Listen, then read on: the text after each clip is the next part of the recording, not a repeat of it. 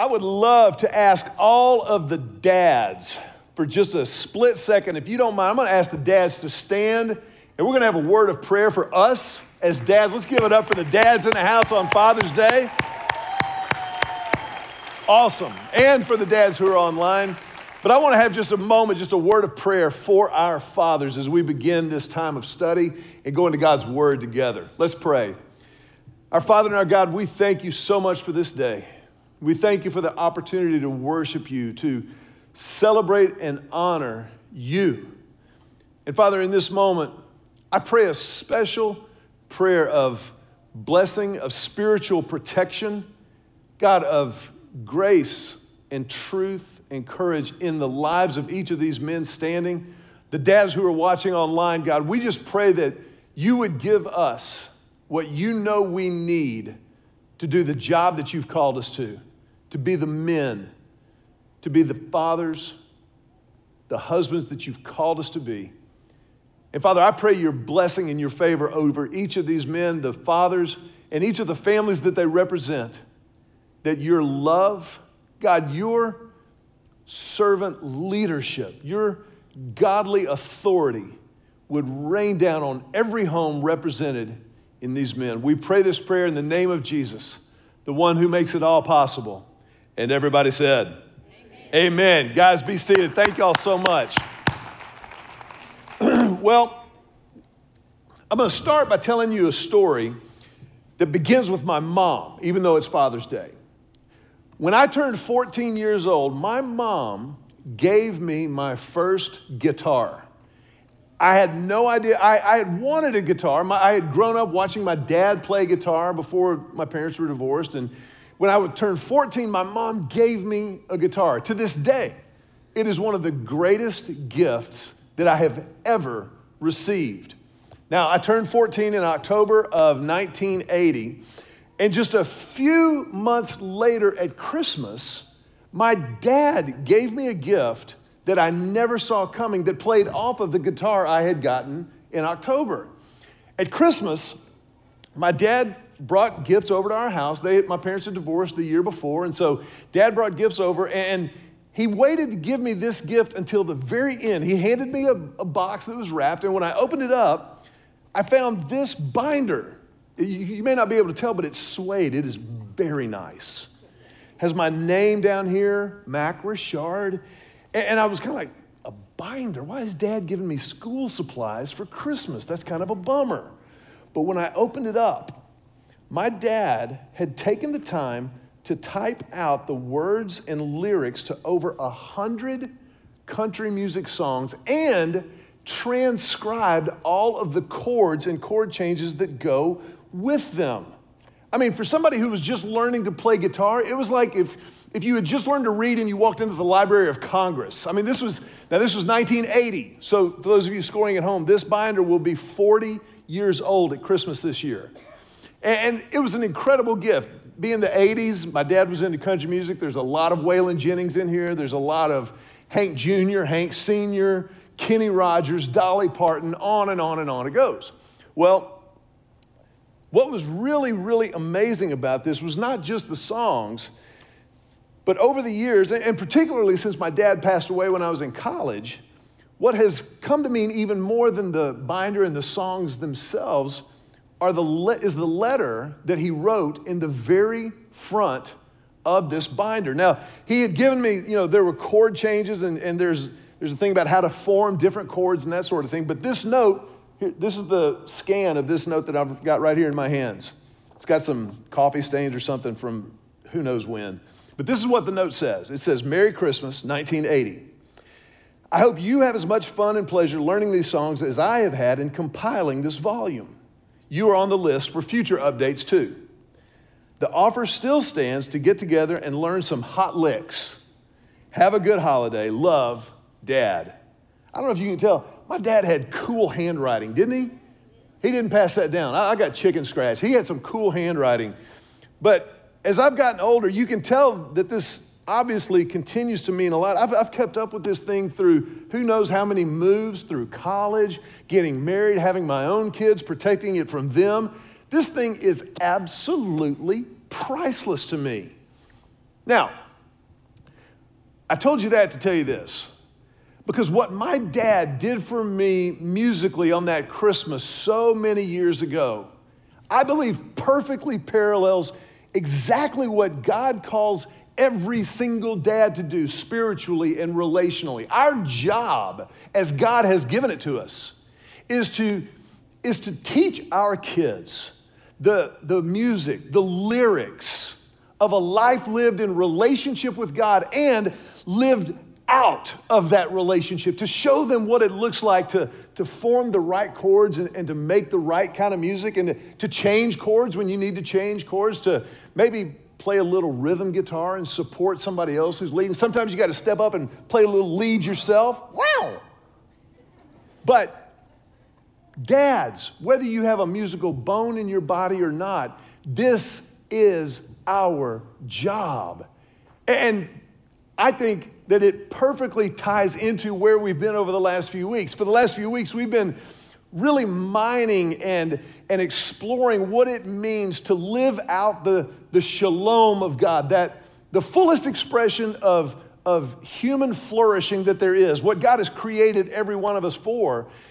And I don't think we're going too far out on a limb to say that no one has more influence, no one makes a greater impact in human flourishing than our parents, moms and dads alike. But since it's Father's Day, we're going to focus on the dads.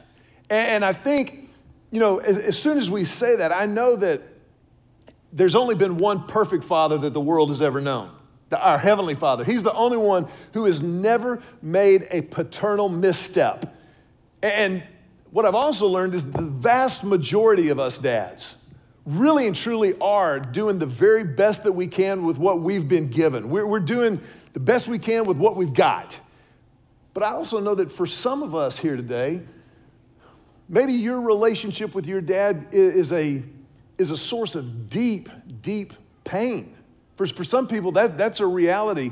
And I want to say to you that I believe with everything that I have, that in this message, and what we're going to see from God's word in just a couple of minutes, I believe that God has healing, that he has hope, and that he has help in store for you. So I'm going to ask you, if you're in that camp, just to kind of hang in there with me for just a second, because you're not alone and you're not crazy, but there is healing in our perfect Heavenly Father. So hang in there and just see if in the next few minutes God doesn't show up and show out in your life. Now, today for this message, we're going to spend the vast majority of our time in the book of Proverbs. As a dad, I'll never forget when Julie and I came home from the hospital with our firstborn, Emily Catherine. We got home and you're in that kind of that brand new parent haze. You haven't slept a whole lot in the hospital. And back when Emily was born, there was no 2 or 3 days stay in the hospital. It was 24 hours, boom, see ya. And so we get home and we've gotten the car seat and we've got her all strapped in. We get home and we get her out of the car seat. We walk in the door and Julie's mom is there and we're all trying to figure out which end is up and what's going on. And I took Emily into her room and from the hospital to our house, which was about a 10-minute drive, she already needed a change. And I don't know if you know this, but nurses don't come home from the hospital with you to change your baby's diaper.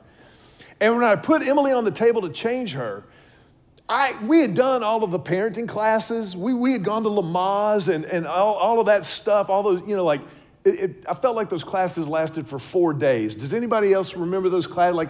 Like breathe and go. That's kind of all they needed to tell you, but it's been a lot longer. And when I put Emily on that table, I remember looking down at this little life, completely dependent upon Julie and me for feeding and sustenance and cleaning and everything. And I just remember being absolutely terrified.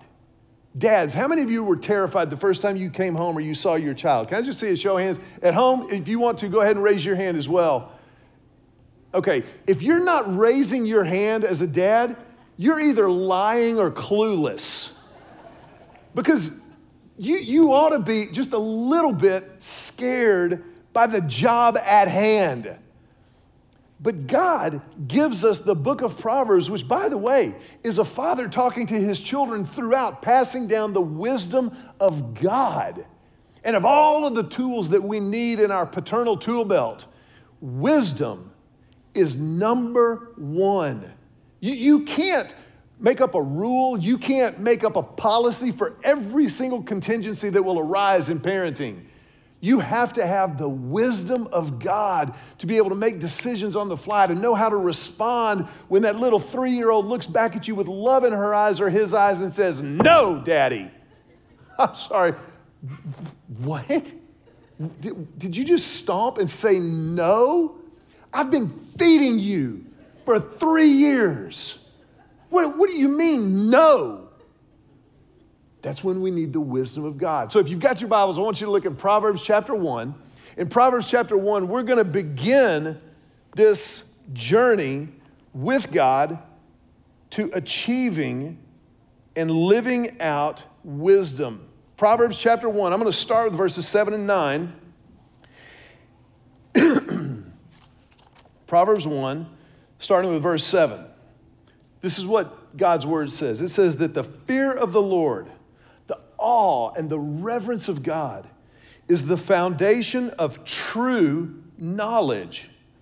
But fools despise wisdom and discipline. My child, I love that. Listen when your father corrects you. Don't neglect your mother's instruction. What you learn from them will crown you with grace and be a chain of honor around your neck. Fear of the Lord is the beginning of true knowledge. So of all the wisdom and knowledge in the world, it all must begin with the fear of the Lord. This sense of awe and reverence of knowing He is God and I am not. If we don't start there, all of our human understanding is built on shifting sand. The fear of the Lord is the foundation of true knowledge. It is the beginning of wisdom. And I love what it says. It says, now my child, it's this father going, please, I'm begging you, listen to what I'm telling you. Listen, because this will benefit you. I'm giving this to you for you. And I think this is a great place for us to begin the conversation that as fathers, we're to feed our children from our own faith pantry. We're to feed our kids from our own faith pantry. Now, I don't know what your household has been like during the coronavirus season that we're in. Can I just ask you a question real quick, not related? How many of us are over the coronavirus season? I mean, I think we should still be smart. I think we should still be safe and wise. I'm not saying that. But if they told us today everything was cool, I'd be really glad to never put another mask on again. I'm never doing Halloween ever again. I am over this thing. But wisdom, love for our fellow man, being a good neighbor, we're going to continue to be wise. We're going to continue to do this. But remember when they first shut everything down and we had to figure out how to go to the grocery store again? Like, it was a completely new experience. Julie started doing Instacart for our household a couple or 3 years ago. She hadn't been to the grocery store in years. She had to Google it on her phone to find out how to get there. That's a joke, but I make my point to say this. When you're stocking up for a season of change, you start to shop differently. When you understand as a dad that your job is to pass on the wisdom of God to your children, you start to realize we don't have enough wisdom on our own.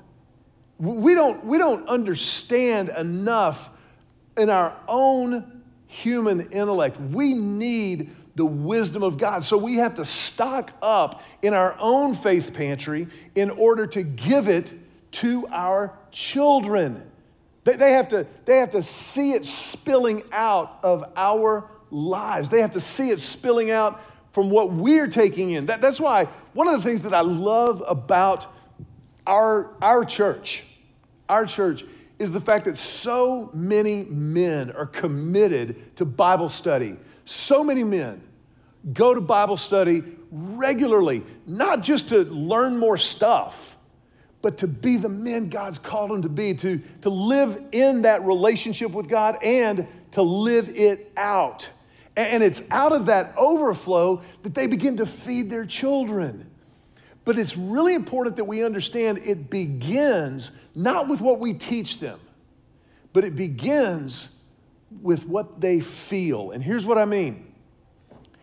I'm not saying that feelings should govern your children's lives. Somebody help me preach that. What I'm saying is our kids have to understand. They have to know subconsciously before they can ever even articulate it that everything we're giving them for their benefit. This passage in Proverbs chapter 1 says, my child, please listen. I'm giving you these things, and they will be a garland around your neck. This will be like something that adorns your life, that will make your life better. You see, when we feed kids out of our own faith pantry, we are putting the relationship before the rules. Now, every relationship has rules, obviously. But especially when it comes to parenting, relationship without rules breeds resentment and rebellion. But relationship with the rules generates respect and responsibility. Our kids grow up with a respect for their mom and their dad. Honor your father and your mother that you may live a long life. There's a whole theology lesson sermon series in that one promise of God. But we show them first why we tell them what to do. The wise dad, the wise father always communicates the whys behind the whats. Yes, we tell them what to do, what not to do, but as a wise father, we start by telling them why we're telling them this. First of all, I'm telling you this for your own good. I remember telling Joseph when he was a little guy, I remember saying, hey, Joe, the reason we tell you to tell the truth is because your life will work better. And what I meant by that was, if you don't lie to mom and dad, we'll continue to feed you. And if you don't tell lies at school, people will know they can trust you. If you don't tell lies, you don't have to remember the lies that you told over here so that you can tell another lie to cover it up here. I'll never forget Emily. At about 13, 14 years old, we were sitting on our sofas at home. I can picture it like yesterday, because it was like, as a parent, sometimes you get those wins that you just like, this stuff's actually working. I'll never forget this. We were talking about obedience. We were talking about obedience to God. We were talking about faith. We were talking about these things. And Emily just blurted out, you know what I just realized? Obedience is selfish. And I went, what has your mother been filling your head with? Not really. She goes, no, listen. She goes, if you're obedient to God, God loves you. He wants the best for you. I've come that they may have life and have it to the full. So if I'm obedient to God, then I'm obedient to my own best interest, and my life works better. Obedience makes my life work better.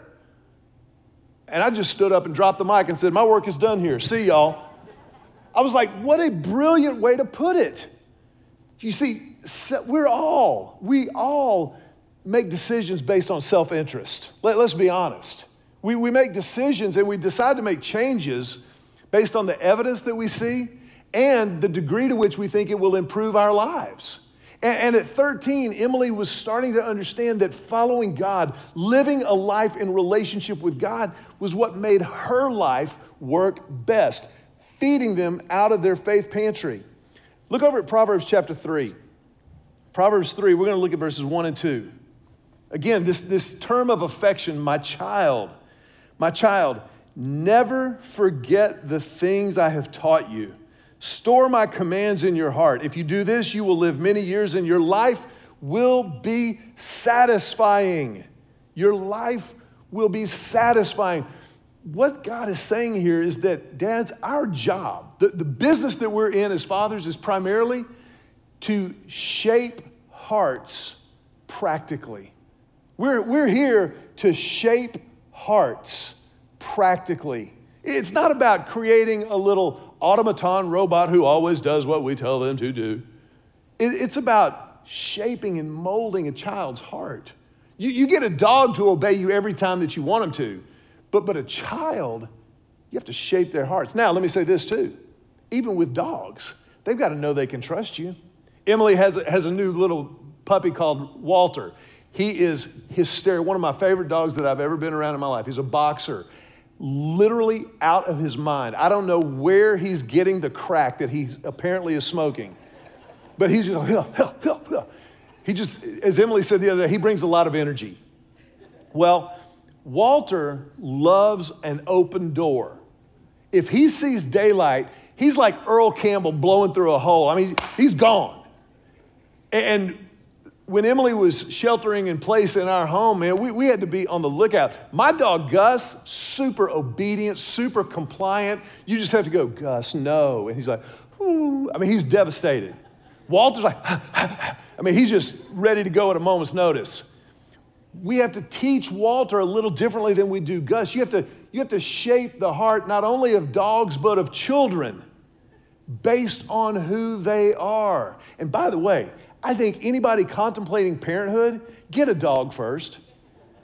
I would just encourage you to do that. Just start, and work your way up. What about a cat? No, dogs. Cat, you can't shape a cat's heart. They don't have hearts. So it's a moot point. But we shape our kids' hearts. And the only way they let us shape their hearts is if they know that we have their best interest at heart. If they know that we are on their side. And you've heard this said before, but it's so true. Parents are not friends. Parents are not friends. Your kids will have a lot of friends if you parent them. If you don't parent your kids, they're not going to have any friends. Nobody's going to want to be around them. Like, that guy's wild. But if you parent your kids, they will have plenty of friends. They only get 2 parents. So shape that heart practically. Show them that why behind the what. And show them why it's in their best interest to do those things. But you start with that relationship. Moving on in Proverbs chapter 3. My child. Do you see how often the book of wisdom says this? My child, my child, my child. My child. It's such a term of love and affection. Again, my child, don't reject the Lord's discipline and don't be upset when he corrects you. For the Lord corrects those he loves, just as a father corrects a child in whom he delights. So we start by feeding them out of our faith pantry. We understand that the job is bigger than just obedience. We want to shape their hearts. But then it starts talking about equipping and correcting. And it's so important that we equip our kids proactively, that we equip them proactively. I remember when Julie would take our kids to Chick-fil-A. They'd go to the mall, and Julie would always make them order for themselves. As soon as they could talk, and sometimes even before they could really communicate, she'd stand close by and watch and make sure they didn't get abducted, but she was there, and she'd make Joseph go up to the counter. Can I have some nuggets and some fries, please? And Emily, man, you never had to teach her how to project. She had pipes when she came out of the womb. I'd like a number 2 with fries and an Arnold Palmer, unsweet tea, but regular lemon. I mean, she had it. Joseph, on the other hand, he was a little more compliant. You kind of had to give him a little more prodding, and he was like, can I please have some nuggets and fries? And Julie say, buddy, he couldn't hear you. You got to speak up. A lot of people here at the mall. Can I please have some nuggets and fries and a Dr. Pepper? And by doing that over, and she was showing Joe what he was capable of. He didn't want to do that. He was like, Mama, you do it. But she was equipping him to be able to order at Chick-fil-A, which now at 23, he does beautifully.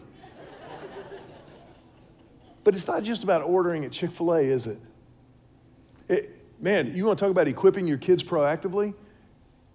Equip them to pick a spouse. Let me tell you what.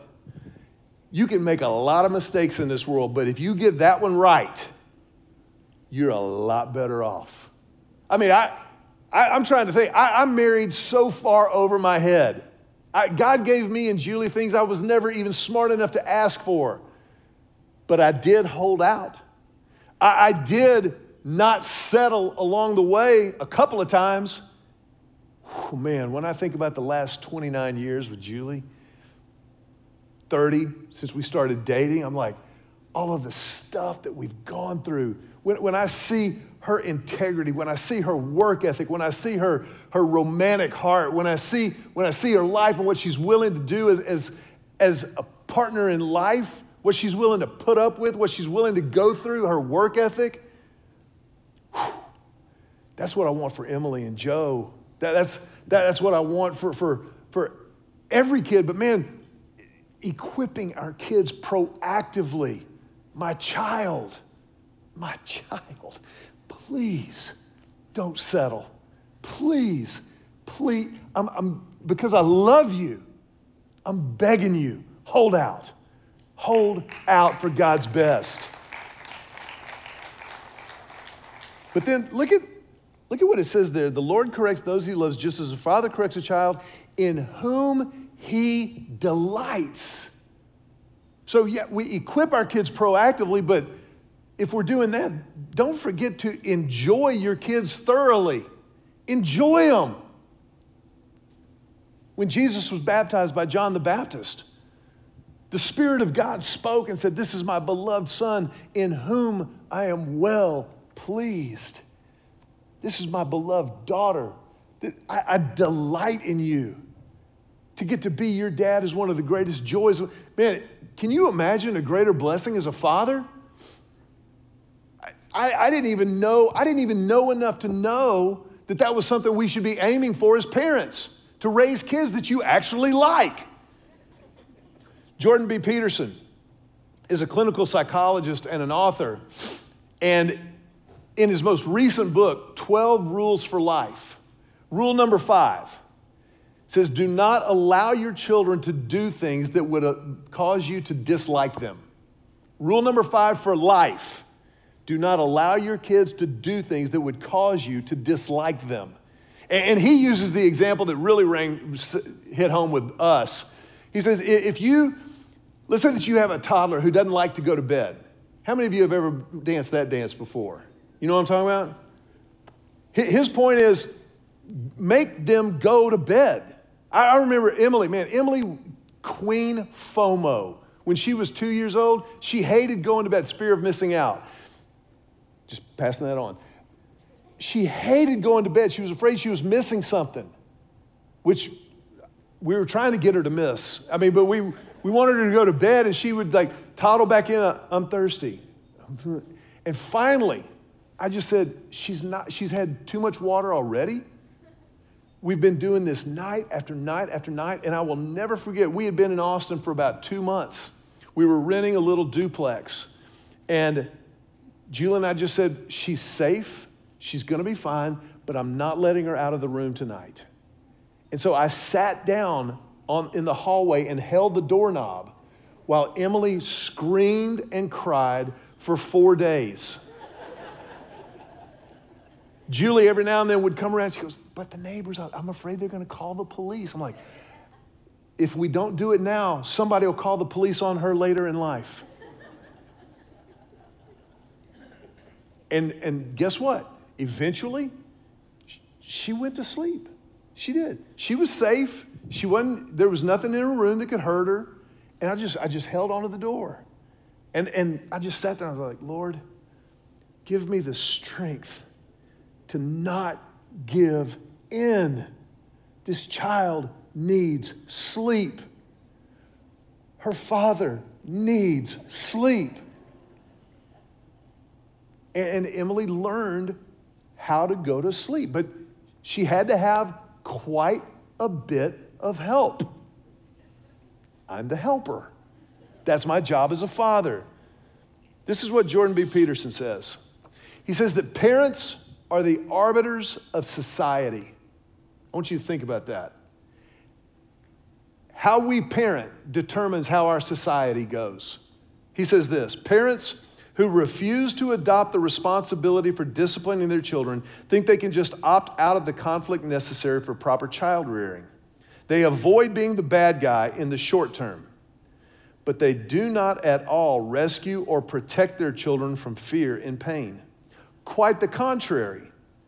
The judgmental and uncaring broader social world will mete out conflict and punishment far greater than that which would have been delivered by an awake parent.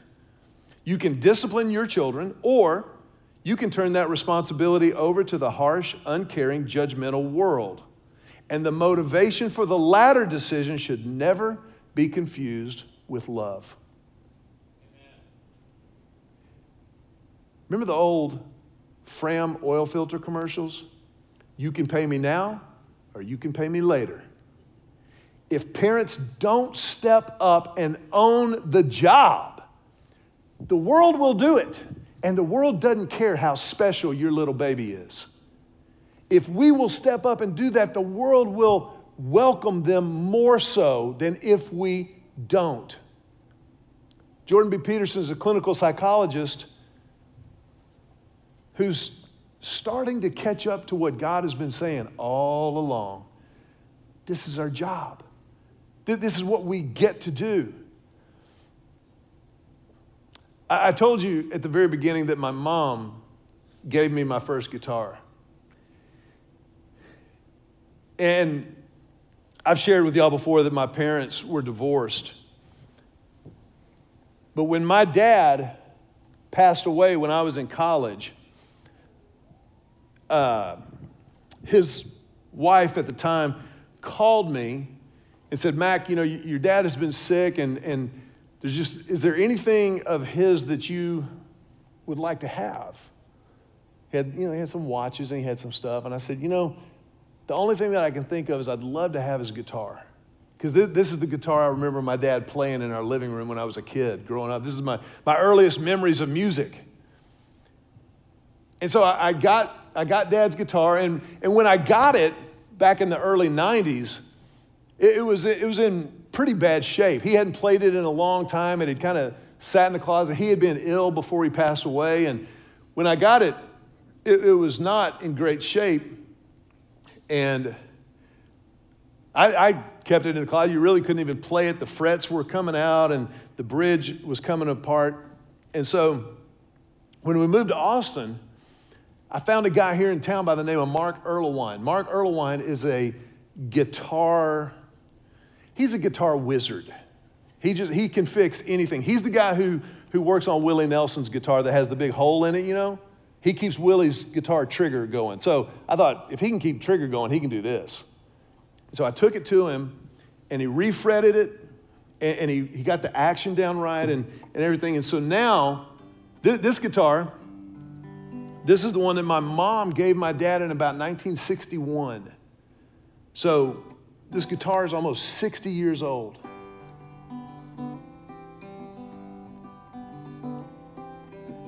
And now, it's one of the most prized things that I have. If there's ever a fire, people get outside, but as soon as we know everybody's safe, get the guitar.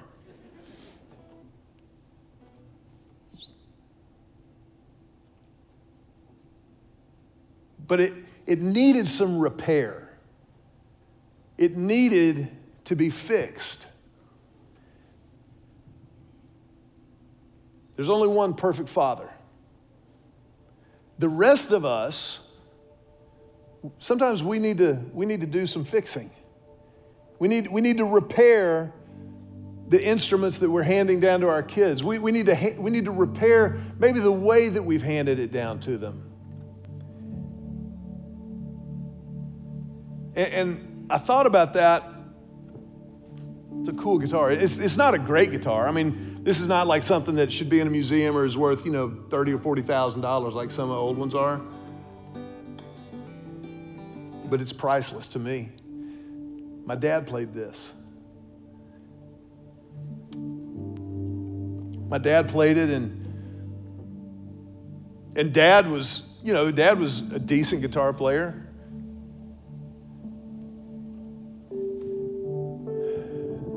But I thought about what we do as people managing our dad relationships, whether we are a dad to children or our relationships with our dads are not what God wants them to be. And I remembered something from the book of Psalms. In Psalm chapter 68, this is how the Bible describes God. Father to the fatherless, defender of widows. This is God whose dwelling is holy. God places the lonely in families. He sets the prisoners free and he gives them joy. This is who God is. He is a father to the fatherless. And Jesus Christ is the means by which he does that. It's amazing to realize that God becomes a father to the fatherless through his son, Jesus. That when Jesus died on the cross, he took on himself the pain, the penalty of sin. My sin, your sin, all sin. That should have been my penalty. But Jesus took it on himself because he alone could do what I couldn't do for myself and you cannot do for yourself. When he rose from the dead, he had conquered that pain. He had subdued that sin eternally. He had defeated death for anyone who would follow him. For anyone who would appropriate that penance in their lives. And so in this moment, I want to ask you if you would just bow your heads with me.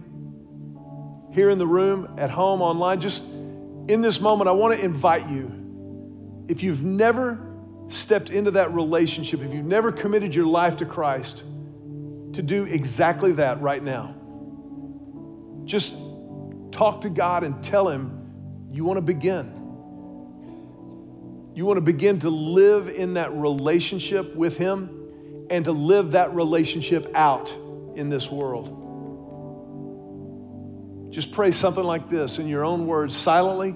Talk to God and just say, Dear Heavenly Father, my Father, I confess my sin to you in order to claim and accept your forgiveness. And in this moment, I give my life to you. I will follow you, Jesus. You are my Lord.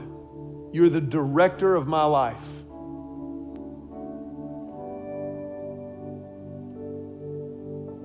Jesus, thank you. I pray this prayer in your name. For just a moment, I want to ask you to remain with your heads bowed. And I want you to know that for those of you that was your prayer, this is just the beginning. As a church, we have the privilege of helping with what's next. And in just a moment, we're gonna let you know how that kind of proceeds. But very quickly, as our heads are bowed, I want to just ask you just to make a physical, silent statement. If you just prayed that prayer and you meant it, would you just raise your hand? Just lift your hand up high over your head for a moment. And know that as a family, as a church, we celebrate that with you. That includes those of you watching online as well. And our family tradition around here is that as you put your hands down, we're going to put our hands together and tell you, welcome home. Welcome home.